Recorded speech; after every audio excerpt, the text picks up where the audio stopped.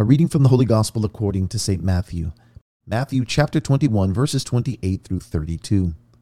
Jesus said to the chief priests and the elders of the people, "What do you think?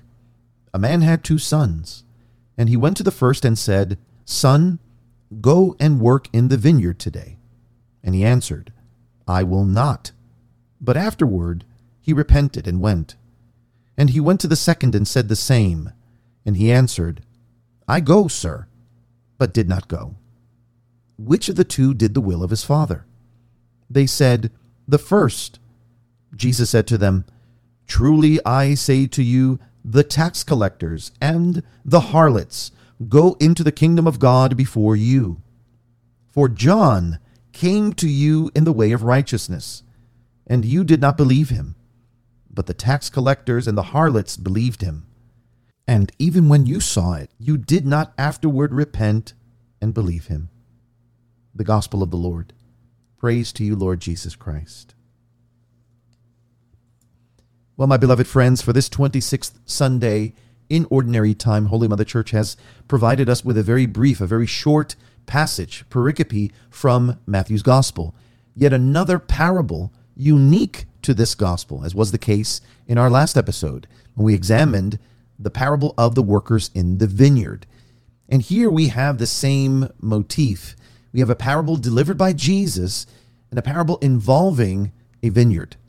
This was a common metaphor, as I pointed out in our last episode, and I would encourage you, those of you who are not able to take it in, to please do so, as it is going to provide much needed context for our discussion today.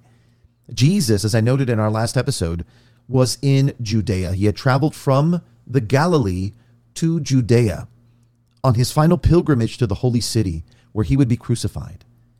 And in our last episode, Jesus was preparing to enter into the holy city, and he was giving certain instructions, delivering these sobering parables to his disciples on the theme of God's incredible mercy, his goodness, his kindness, his forbearance.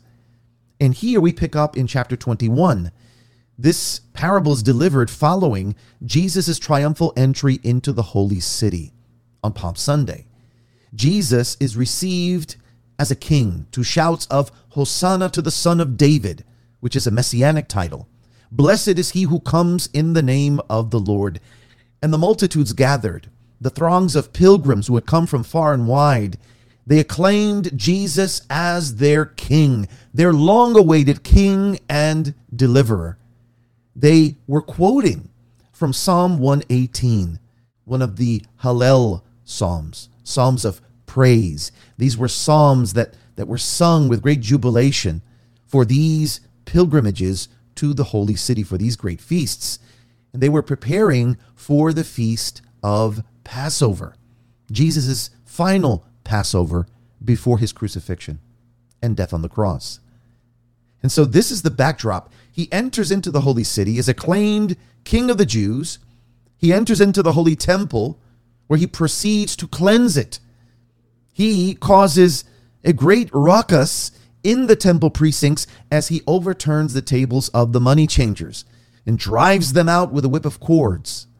This was a truly scandalous act on the part of our blessed Lord, which raises the ire of the religious authorities. Now, Jesus, following this dramatic action, his cleansing of the temple, his indictment of the religious authorities, the chief priests, the scribes, the Pharisees, the elders, he returns to Bethany, where he spends the night in the home of Martha, Mary, and Lazarus, which was his custom.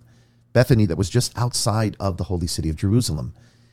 Jesus returns the following day, and he is confronted by the chief priests and the scribes, members, representatives of the Sanhedrin. And they confront Jesus, and they question him and his authority.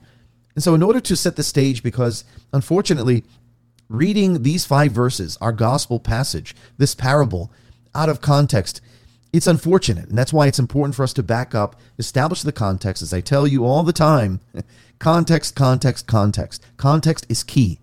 The only way that we're truly going to appropriate a deeper understanding of this parable is if we step back and examine the immediate context. Jesus has entered into Jerusalem. He has cleansed the temple. He has raised the ire of the religious authorities. And they are now questioning, they're confronting Jesus. And so I invite you to back up with me. Back up with me to verse 23. It states, and I quote, "And when he, Jesus, entered the temple, the chief priests and the elders of the people came up to him as he was teaching and said, 'By what authority are you doing these things? And who gave you this authority?' Jesus answered them, 'I also will ask you a question, and if you tell me the answer, then I also will tell you by what authority I do these things.'" Let's stop there. And so they've come to confront Jesus. By what authority are you doing these things? By what authority did you enter into the temple and overturn the tables of the money changers? Who gave you that authority? Furthermore, he's teaching in the temple precincts, as the rabbis did. By what authority are you doing these things? And Jesus answers their question with a question. He declares, "I also will ask you a question, and if you tell me the answer, then I also will tell you by what authority I do these things." Then he proceeds to bring up John the Baptist, who is now dead. He has been beheaded at the ordering of Herod. Now, we won't go into that backstory. I'm sure many of you are fully aware of what precipitated the martyrdom of John the Baptist, the precursor of our blessed Lord. He prepared the way of the Lord in the wilderness, and he preached a baptism of repentance. And if you go back to chapter 3 of Matthew's Gospel, it states here in verse 5, "Then went out to him Jerusalem and all Judea and all the region about the Jordan, and they were baptized by him in the river Jordan, confessing their sins." Verse 7, "But when he saw many of the Pharisees and Sadducees coming for baptism, he said to them, 'You brood of vipers, who warned you to flee from the wrath to come? Bear fruit that befits repentance, and do not presume to say to yourselves, we have Abraham as our father. For I tell you, God is able from these stones to raise up children to Abraham. Even now the axe is laid to the root of the trees. Every tree, therefore, that does not bear good fruit is cut down and thrown into the fire. I baptize you with water for repentance, but he who is coming after me is mightier than I, whose sandals I am not worthy to carry. He will baptize you with the Holy Spirit and with fire." Close quote. Now, why do I share this with you? Because context is key. Jesus is now going to ask them a question pertaining to John the Baptist.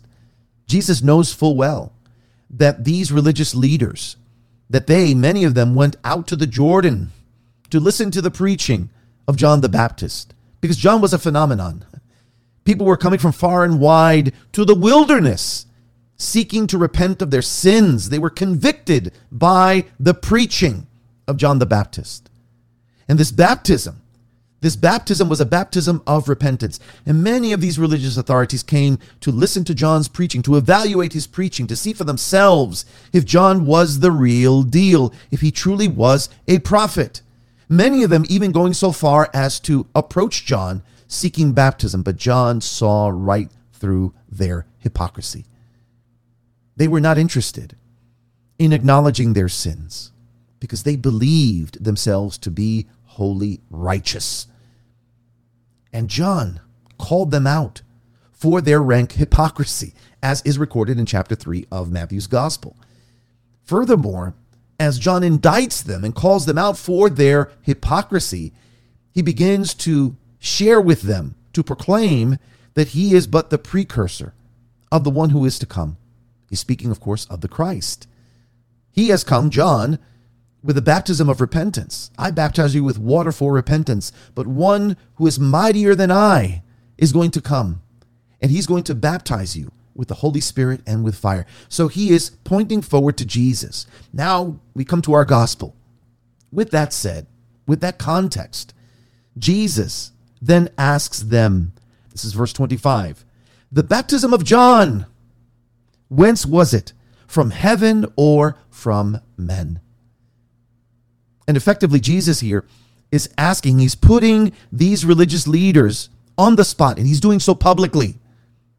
Now, those who were gathered around, the throng of pilgrims, most, if not all of them, knew exactly who John the Baptist was. He was believed to be a prophet sent by God, universally acclaimed as such.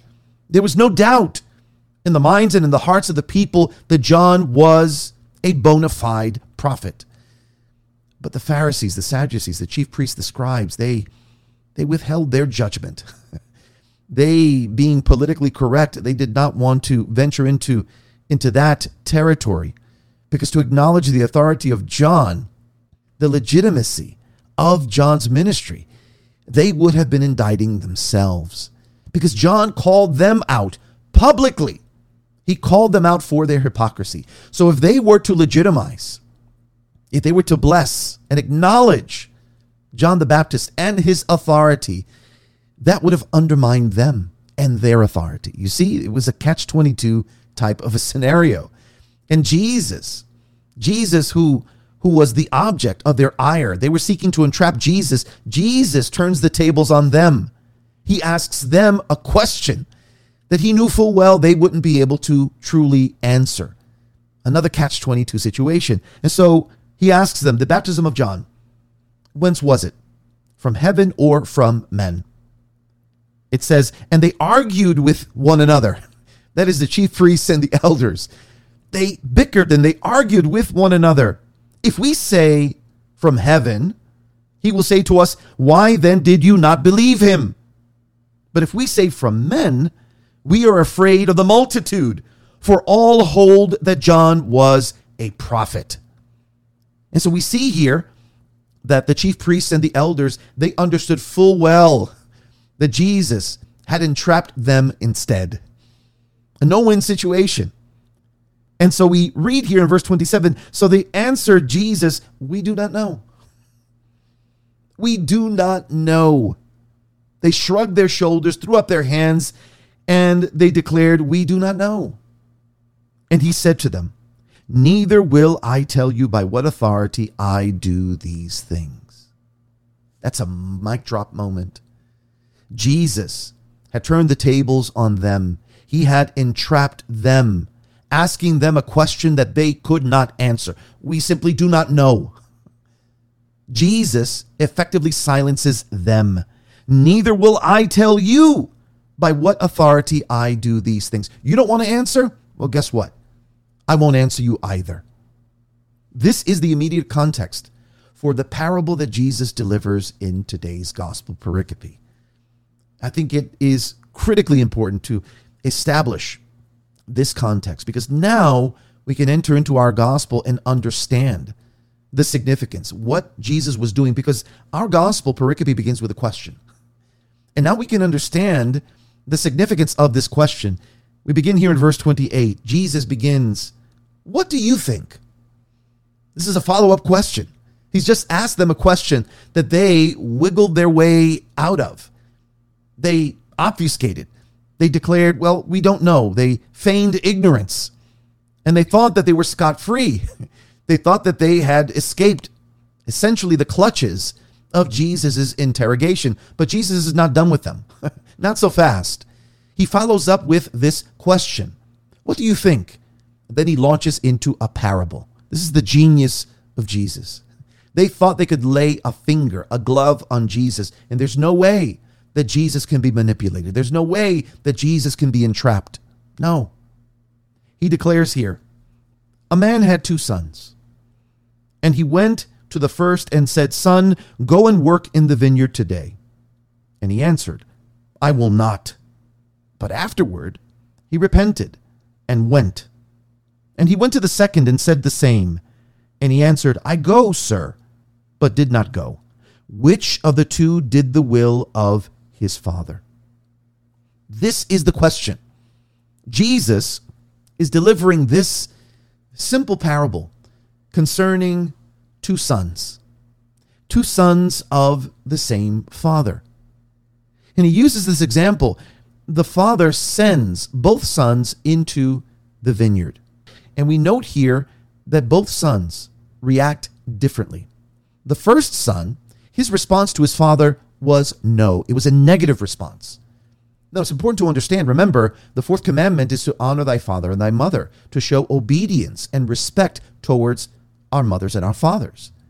And this was baked into the moral code of the Jewish people, of the Israelites. And there are entire sections, when you survey the Old Testament, devoted to underscoring and highlighting the significance of this bond between children and their parents and the honor due to them. I can think of passages like the book of Sirach, chapter 3, verse 16, and which states, and I quote, "Whoever forsakes his father is like a blasphemer." Let me ask you, what was the penalty for blasphemy? Death. Death. Those who blasphemed incurred the death penalty. Whoever forsakes his father is like a blasphemer. Whoever breaks the commandment, and I would encourage you, just for the sake of context, in chapter 20 of the book of Exodus, verse 12, "Honor your father and your mother, that your days may be long in the land which the Lord your God gives you." Honor your father and your mother, that your days may be long in the land which the Lord your God gives you. And so honoring one's father and mother, the obedience to one's parents, the honor given to one's parents, this leads one to lead a long life, to have long days in the land that the Lord God would ultimately give to the people of God. And to sin against one's parents, that incurred the death penalty. That was tantamount to blasphemy. Now, Jesus is delivering this parable. I say that just to once again provide you with some much needed context, because we find in the response of the first son, he says to his father, "No, I will not go into the vineyard." And by responding in this manner, he is offending. He is sinning against his father. He is breaking the fourth commandment. And we'll see in a moment, actually both sons break the fourth commandment. But there's a difference between these two sons. The first son says, "No, I will not." But we're told, going back to verse 29, but afterward we're told he repented and went. And the Greek term that's employed there for repented is metamelomai. Meta, meaning change, melo, meaning care or concern. There was a shift here. He repented. He regretted his decision. He reconsidered. And that term metamelomai, it's different from metanoia. Many of you are familiar with that Greek term that stands for conversion, the changing of one's mind. But here, the term metamelomai, that points more to the reality of the heart. Just think of it. Initially, his heart was hardened. He said, "No, I will not go into the vineyard." But then he repented. There was a change in his heart. Meta, change. Melo, care or concern. So this is a significant nuance here. And this repentance, this factors significantly in this parable. Jesus is comparing and contrasting. The first son says no initially. "I will not obey. I will not go into the vineyard." But then he repents. He has a change of heart. And he goes into the vineyard in obedience. So he breaks the commandment initially, but then he repents. And he does the will of the Father. And this is in sharp contrast when you consider what Jesus says about the second son. Verse 30. "And he went to the second and said the same. And he answered, 'I go, sir,' but did not go." Let's stop there. So the second son, he agrees to go. He affirms his intention to do the will of the Father, but he does not go. He, for all intents and purposes, pays his father lip service, but he does not fulfill the will of his Father. In doing so, he breaks the commandment, "Honor thy father and thy mother." Jesus then questions. He puts forth this question to the chief priests and the elders for them to answer. He says in verse 31, "Which of the two did the will of his father?" Now he is delivering this brief parable publicly, so everyone has heard the story. Everyone has heard this parable, and they all know the answer to this parable. It is clear as day. So there's no way that these chief priests and elders can wiggle their way out of answering this question the way they did the first question that was asked. And they answer, verse 31, they said, the first. They acknowledge that of the two, the first did the will of the Father. Because he repented. Remember, he said initially no, but repented, metamelomai. He had a change of heart, and he went into the vineyard to do the will of his Father. And this points to the importance of works, of action, of doing the will of the Father. Jesus, upon hearing the response of these chief priests and elders, he goes in for the kill. He states, truly I say to you, the tax collectors and the harlots go into the kingdom of God before you. Let's stop there. What is Jesus speaking of here? Well, remember, he's presenting before these chief priests and elders and all those who were present. Again, this is being done publicly. He's presenting before them the image of these two sons. These two sons who were commanded by the Father to go into the vineyard. The first one, who initially says no, he rejects the will of the Father, but then later repents and goes into the vineyard. That is a picture, a portrait, an icon of the tax collectors and the harlots. Those who initially rejected the will of the Father because of their sinfulness, because they engaged in sinful behavior and actions. They sinned against the Father, but they repented. They later repented and sought to do the will of their Father. This is the image, the picture of the first son, who represents the tax collectors, the publicans, and the harlots. And this is a catch-all for public sinners who were despised by the likes of the religious authorities, who were vilified. And again, it's not that Jesus is somehow condoning the sins of tax collectors and prostitutes or harlots. No.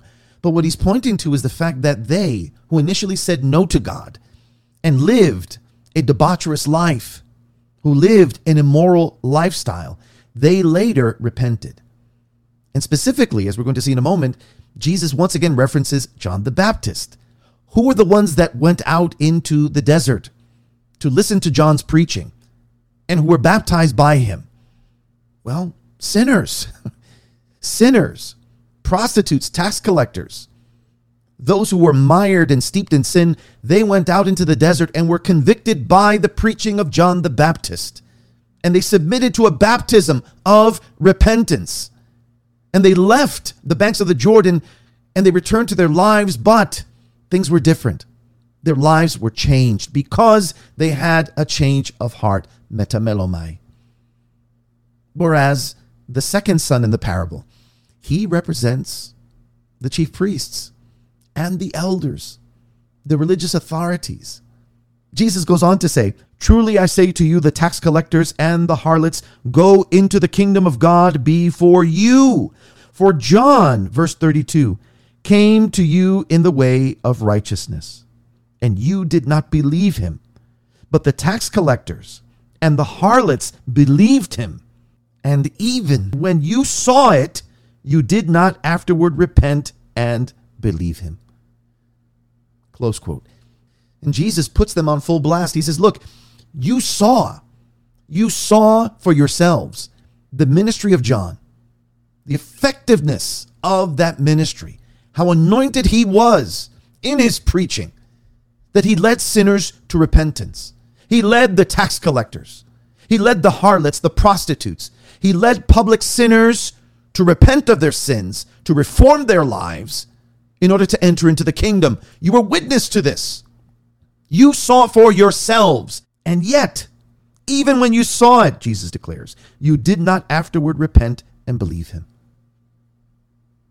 He's calling them out yet again for their hardness of heart. They give the Lord lip service. They give God lip service. Yes, Lord, we will do your will. But then they falter. But then they refuse to put that faith into practice. Words, but no deeds. This was, I hope you can appreciate it now, given the important context that I've established for you, how indicting this was, how convicting this parable was for these chief priests and elders. They were humiliated publicly by Jesus, and everyone knew it. Everyone knew it. He was calling them out for their rank hypocrisy. And furthermore, he's underscoring the importance of action, of doing the will of the Father, as opposed to just giving God lip service. And I can't help but be reminded of another very sobering passage from the Gospel of Matthew. If you turn with me to chapter 7, Jesus, in verse 21, these 3 verses represent some of the most sobering and convicting verses in all the Gospels. He declares in verse 21, "Not everyone who says to me, 'Lord, Lord,' shall enter into the kingdom of heaven, but he who does the will of my Father who is in heaven." That is a bold statement. Not everyone who says, "Lord, Lord." And I pointed out in previous episodes that the repetition of one's name or the repetition of one's title, this denotes familiarity. This denotes intimacy. In this case, not everyone who says to me, "Lord, Lord," in the Greek, kurios, kurios. Not everyone who acknowledges that I am Lord. Remember, if we acknowledge Jesus as Lord, that means that he is sovereign over us, that he is the master, we are his servants, his subjects, and that we must humble ourselves to his will. Not everyone who says to me, "Lord, Lord," shall enter the kingdom of heaven, but he who does the will of my Father who is in heaven.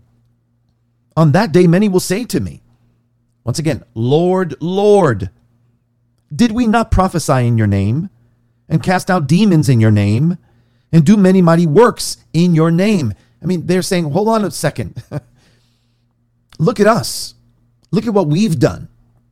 We've operated in the gifts of the Spirit. We've prophesied in your name. We've exorcised and driven out demons in your name. We've done mighty works, miracles in your name. And so surely you're not talking about us, right? Because we're the righteous. We are the redeemed. We're going to be saved. We're going to enter into the kingdom. And here's the clincher. Jesus says in verse 23, "And then I will declare to them, I never knew you. Depart from me, you evil doers." Close quote. Now, how do we make sense of this? This seems so contradictory. Jesus is saying, not everyone who says to me, "Lord, Lord," shall enter into the kingdom of heaven, but those who do the will of my Father. That second son said, "Lord, Lord," by saying, "I will go to his Father." He's declaring, "Yes, I will do your will," but he fails to go into the vineyard. And in like manner here, not everyone who says to me, "Yes, Lord, I will do your will. I will go into your vineyard." Not everyone who says to me, "Lord, Lord," acknowledges me as Lord, shall enter the kingdom of heaven, but he who does the will of my Father who is in heaven. And clearly, the second son, while he gave his father lip service, "Yes, I will go into the vineyard," he failed. He failed to enter into the vineyard. He failed to do the will of the Father. Now, what's interesting about Matthew chapter 7 is when you look at that verse 22. "On that day, many will say to me, 'Lord, Lord, did we not prophesy in your name?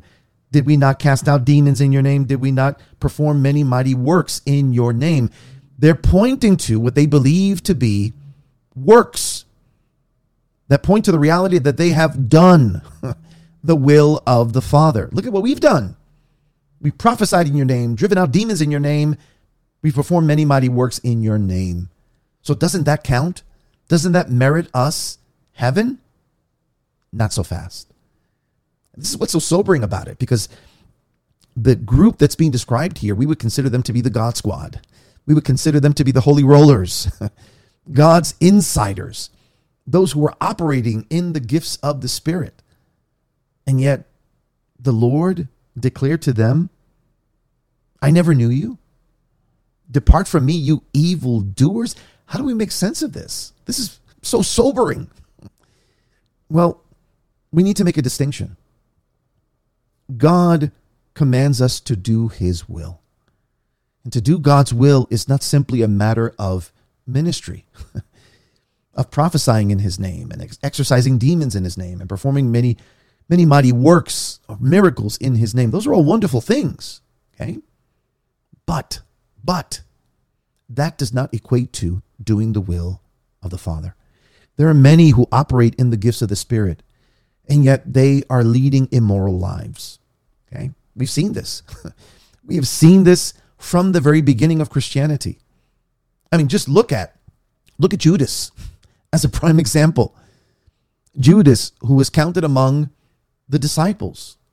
When Jesus sent out the disciples 2 by 2 and they went out, Judas was among them.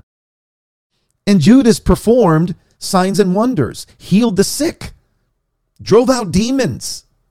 He operated in the gifts of the Holy Spirit. I don't know if you've considered this. He was one of the 12. He received authority. And he walked in that anointing and performed all of these things as his fellow disciples did with the authority of Jesus. But yet, we know that Judas's heart was hardened.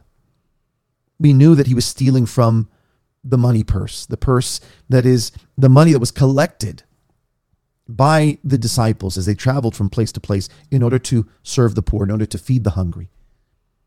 Judas, we're told in the Gospels, he was stealing from this fund.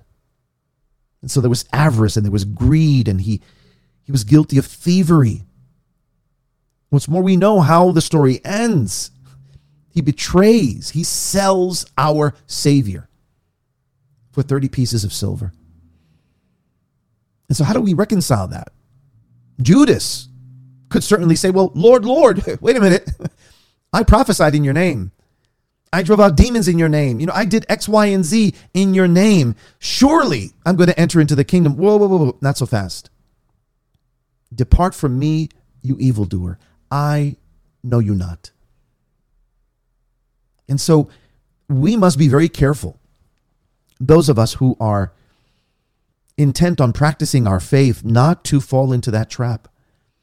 Not to believe that because we engage in ministry, that somehow our ministry and our good works are going to save us. I mean, we're not saved by our works. Understand that. The church has never taught that.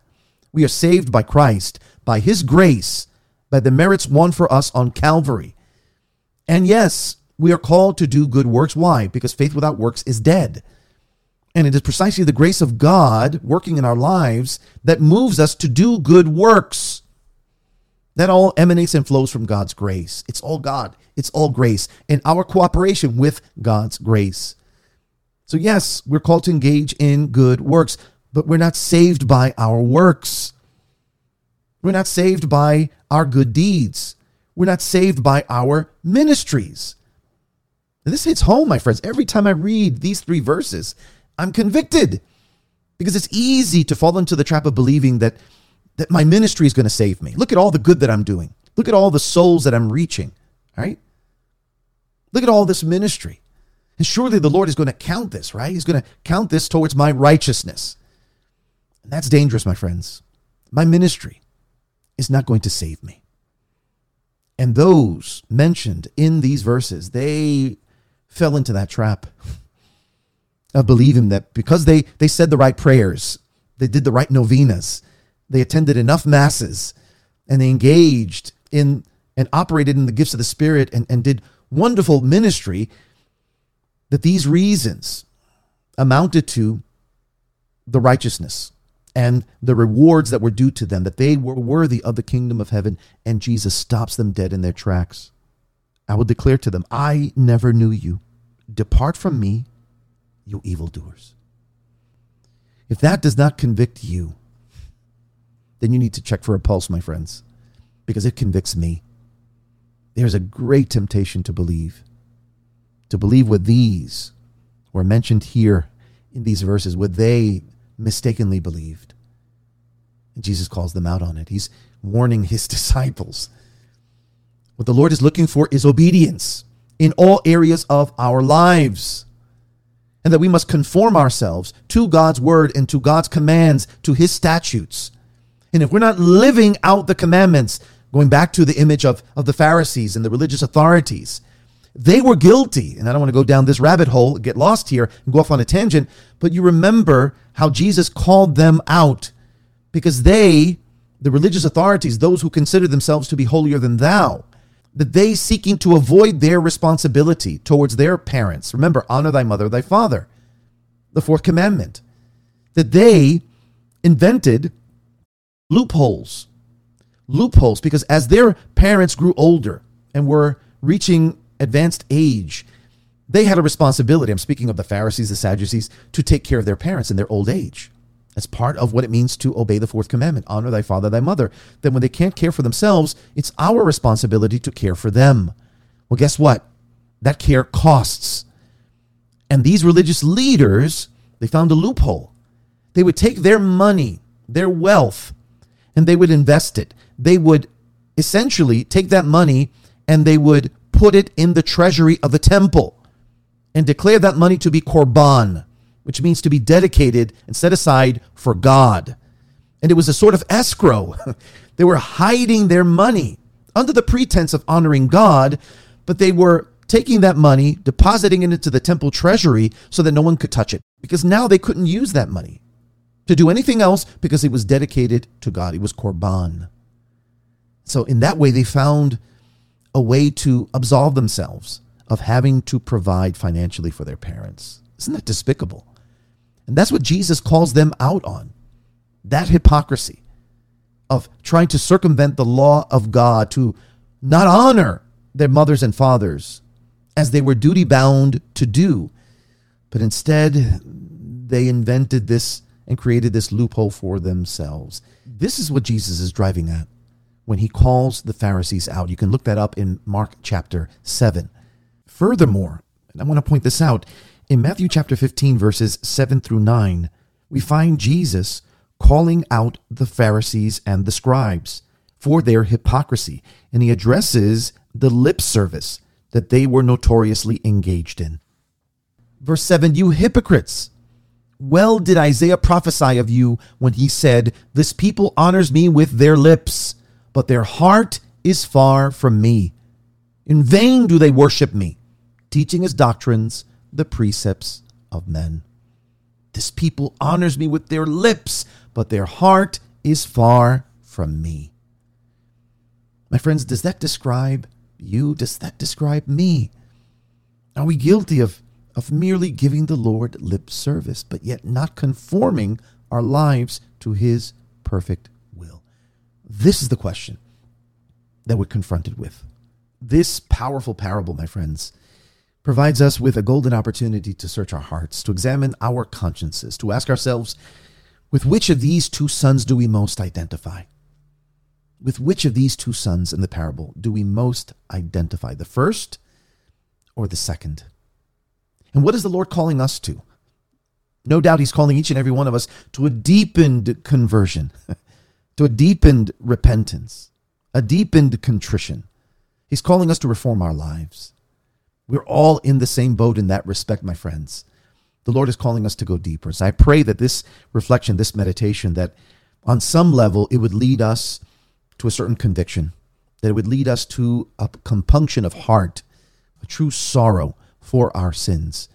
And it would lead us to a certain resolve that we would reform our lives and enter anew into the vineyard of the Lord, to do his perfect will, to surrender to the Lord every area and aspect of our lives, and to do his will in all areas. That's what God is asking and demanding of us. And he expects nothing less. With that said, why don't we turn to our first reading from the book of the prophet Ezekiel, chapter 18, verses 25 through 32. Now, very briefly here, just to set the context, Ezekiel is writing during the period of the Babylonian exile. He is in exile with his fellow Jews. The Lord has delivered his people. The Lord has delivered Judea into the hands of the Babylonians. He's using the Babylonians to chastise his people, to punish them for their wickedness. Remember, he sent the prophets one after the other to warn the people to repent, to call them to repentance. And yet they did not heed the words of the prophets. They persecuted the prophets. And here Ezekiel, who lived also during the time of the prophet Jeremiah. We've spoken over the last several weeks. We've made mention of Jeremiah and his ministry and how he suffered, how he was persecuted for the sake of the message that he was commanded to deliver. A warning to the people. He was calling them to repentance. And here Ezekiel is responding. He's responding to the people of God who are now in bondage, who are now in Babylon, who are now exiled. This is prior to the destruction of Jerusalem and the destruction of the temple. But the people, they are mystified. They're confused. They're downtrodden. They're downcast. They're demoralized. They're depressed. They're in the midst of despair. And they're lamenting. And they're calling God out. They're calling him out as having been unfair, that he's been unjust. How could he allow this to happen? And here, the prophet he's correcting them. He's correcting their faulty theology because they perceive that God somehow is being unfair in delivering them into the hands of the Babylonians. How could you do that? We're the chosen people. How could you allow this to happen? And I think that in some measure, you and I can relate to this. I think there are many in the church today who are looking at God and we're shaking our fists saying, how could you allow this mess to happen? Not only are you allowing this mess to happen in the world, but look at the state of the church. There's so much that's going wrong. Lord, how could you let this happen? And so there's a certain sense of despair, and the people of God are blaming God for this. And the prophet here is correcting them. And so we pick up here in verse 25. The prophet declares, "Yet you say, the way of the Lord is not just. Hear now, O house of Israel, is my way not just? Is it not your ways that are not just? When a righteous man turns away from his righteousness and commits iniquity, he shall die for it. For the iniquity which he has committed, he shall die. Again, when a wicked man turns away from the wickedness he has committed and does what is lawful and right, he shall save his life." Verse 28, "Because he considered and turned away from all the transgressions which he had committed, he shall surely live. He shall not die." Verse 29, "Yet the house of Israel says, the way of the Lord is not just. O house of Israel, are my ways not just? Is it not your ways that are not just?" Close quote. And so here, the Lord, through his prophet, through his servant, setting the record straight. No, you cannot blame God for this. God, in his mercy, in his kindness, sent prophet after prophet to warn you, to turn away from your wickedness. They had begun to chase after idols. They began to live like the pagans lived. And because of that, because of their profanation of the temple, because of their idolatry, because they were living immoral lives and had departed from the ways of the Lord sent prophet after prophet to warn them of the chastisement to come. And they did not heed the prophets, but they rejected the prophets. They persecuted the prophets. They made the prophets to suffer. And in certain cases, they put the prophets to death. And so this warning delivered to them through the benevolence and mercy of God, this fell on deaf ears. They rejected it. And because they rejected God and his merciful actions and his merciful overtures, the Lord, he delivered his justice. And he allowed the Babylonians to conquer Judea and to take the Jews into captivity. And so no, the prophet delivers this message to them. It's because of your actions. It's because of your wickedness. God is not unfair. You have been unfaithful. And because of your infidelity, because of your lack of faithfulness in doing God's will, again, connecting it to the gospel, because of this, you shall perish. And he points to the example of the individual who turns from his righteousness and commits sinful acts, rebels against God. The prophet declares he shall surely die. He's going to be held responsible for his actions. And conversely, the wicked person who turns from his wicked ways and embraces a path of righteousness, he shall surely live. And so it boils down to our individual response to God's invitation, to his command. And depending on how we respond to that invitation, that is going to determine our ultimate destiny.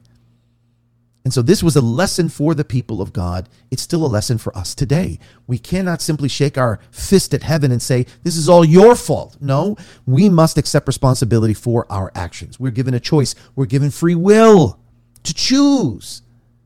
And we who choose to depart from righteousness and to engage in immorality, we shall surely die as well.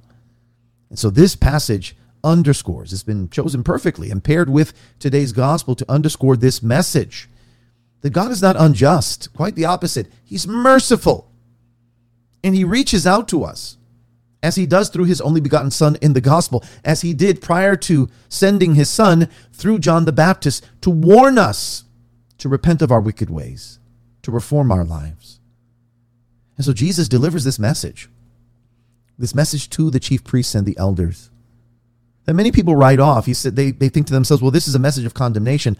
But when you read the gospel, my friends, read it carefully, because it says, truly I say to you, this is going back to verse 31, truly I say to you, the tax collectors and the harlots go into the kingdom of God before you. So the Lord does not close the door on these religious leaders. Yes, this is a stinging indictment, but hopefully members of the religious class, that they will repent of their sinfulness, repent of their rank hypocrisy, and turn to the Lord.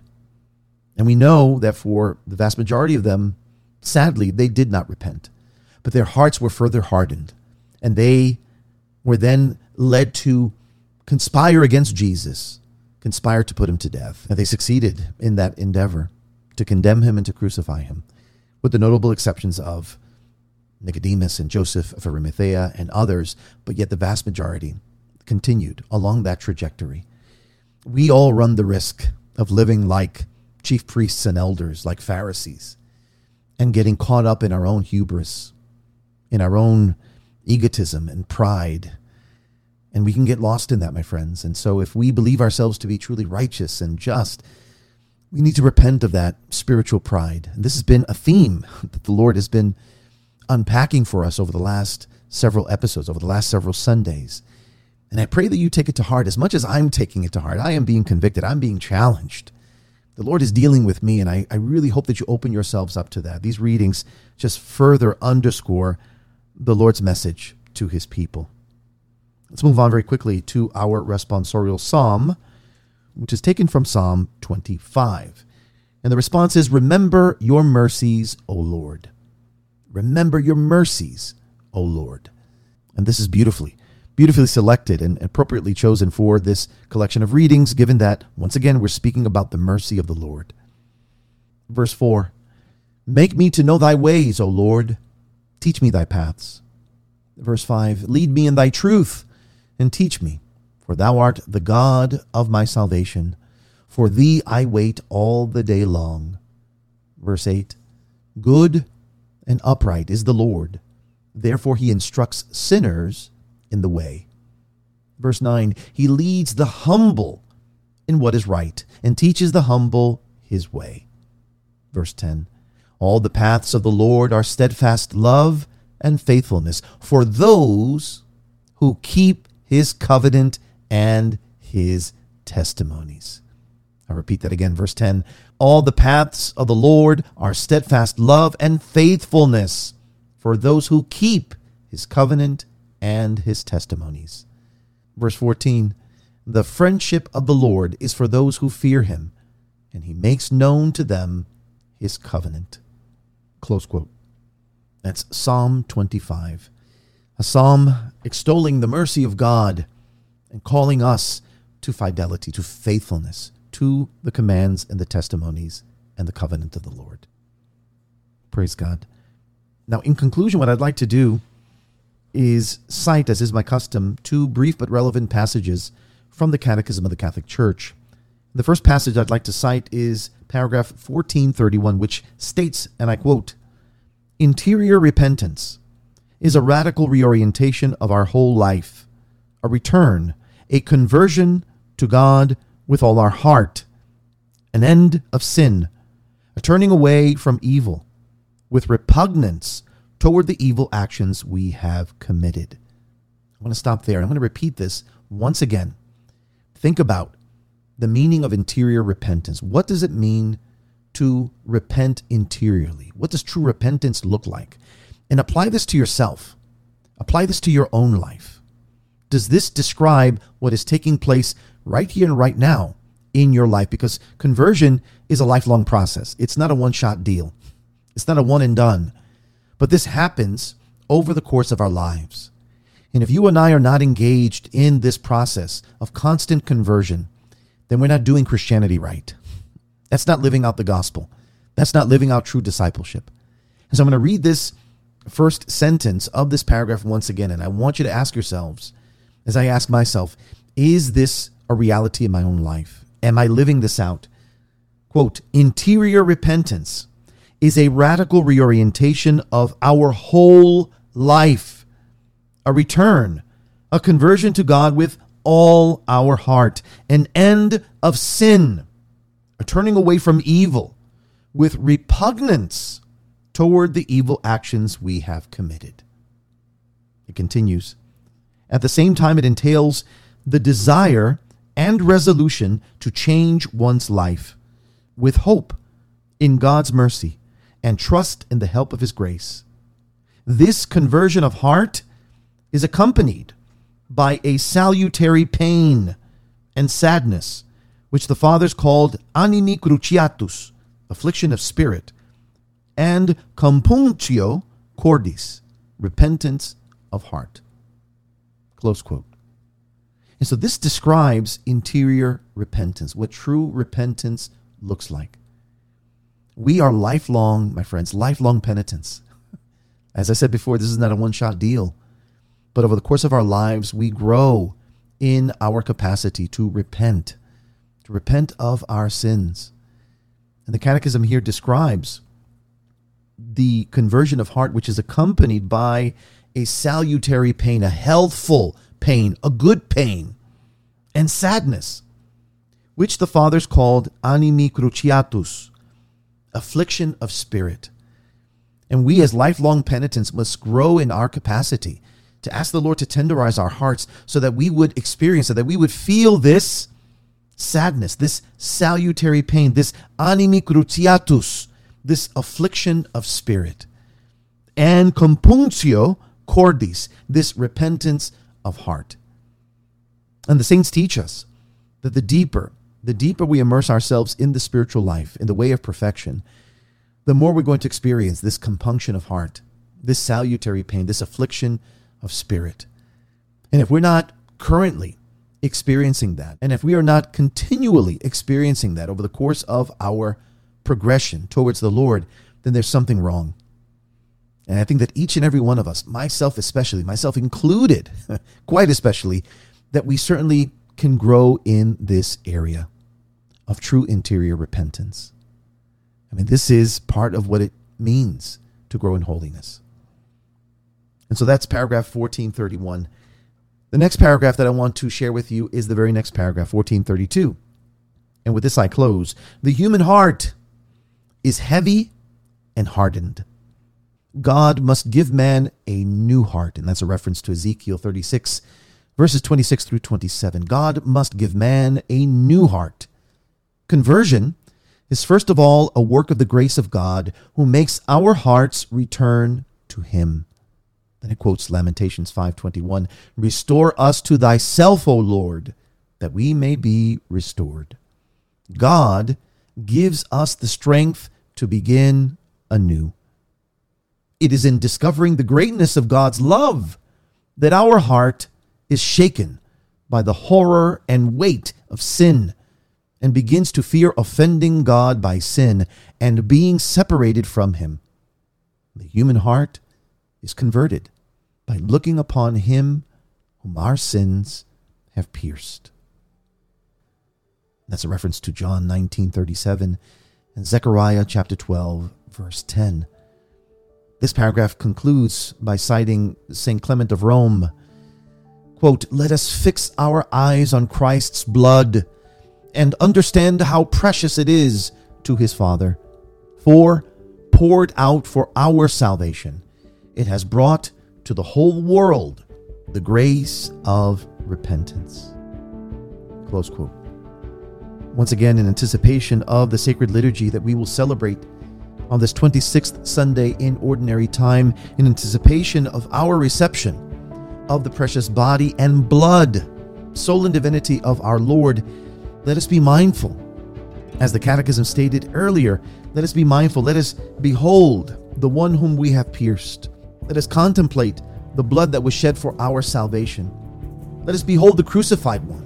In doing so, we are led to what? Repentance for our sins. Why? Because it was precisely our sins which crucified our Lord. We crucified Jesus by our sins. And so as we contemplate, as we behold the one whom we have pierced with our sins, may this lead us to a compunction of heart. May this lead us to an affliction of spirit. May this lead us to that salutary pain that will lead us to repent of our sins and beg the mercy of God. And if this requires that we confess our sins in the sacrament of penance, please, I beg you to do so, in order that we might worthily receive the body, blood, soul, and divinity of Jesus in the Holy Eucharist.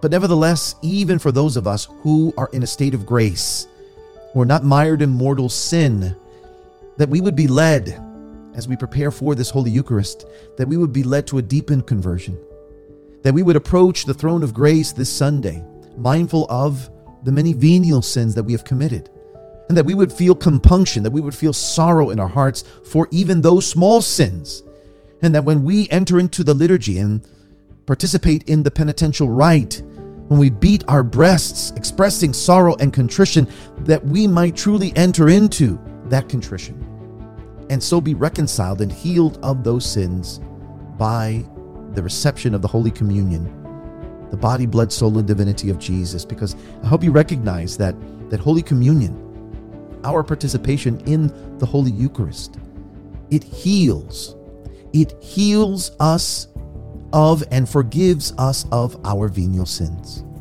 That's the power of the Eucharist. Again, making a distinction. Receiving the Holy Eucharist in a state of mortal sin only compounds our sinfulness, because we are not allowed to receive the Holy Eucharist unworthily. And so we must examine ourselves. And those of us who are in a state of grace, but yet mindful of the small, lesser, or venial sins, we should become recollected every week, mindful of the grace that God offers to us, and that through Holy Communion that we are healed of, those sins are forgiven us.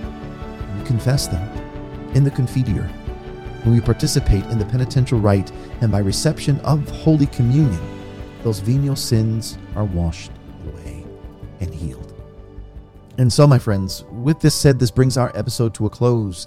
As always, my fervent hope and prayer is that this podcast series has been and continues to be a source of inspiration, edification, and spiritual nourishment for you. If it has been, praise God for that. I want to encourage you, those of you who are viewing via our YouTube channel, please be sure to like and subscribe to the channel. By liking and subscribing, you indicate to YouTube that there's value in this content, and they're more apt to push these videos out to more and more viewers. And that's the whole point of this channel. It exists to make Christ known. So please like and be sure to subscribe to the channel. Hit that big red subscribe button. What's more, for those of you who'd like to take a step further, if this podcast has indeed blessed you, then I encourage you to consider partnering with me in making this podcast a blessing for others. You can do so by becoming a co-producer of this podcast, by becoming a patron. Speaking of patrons, I want to thank my amazing community of patrons. Without their support and encouragement and partnership, I wouldn't be able to do this ministry that I so love.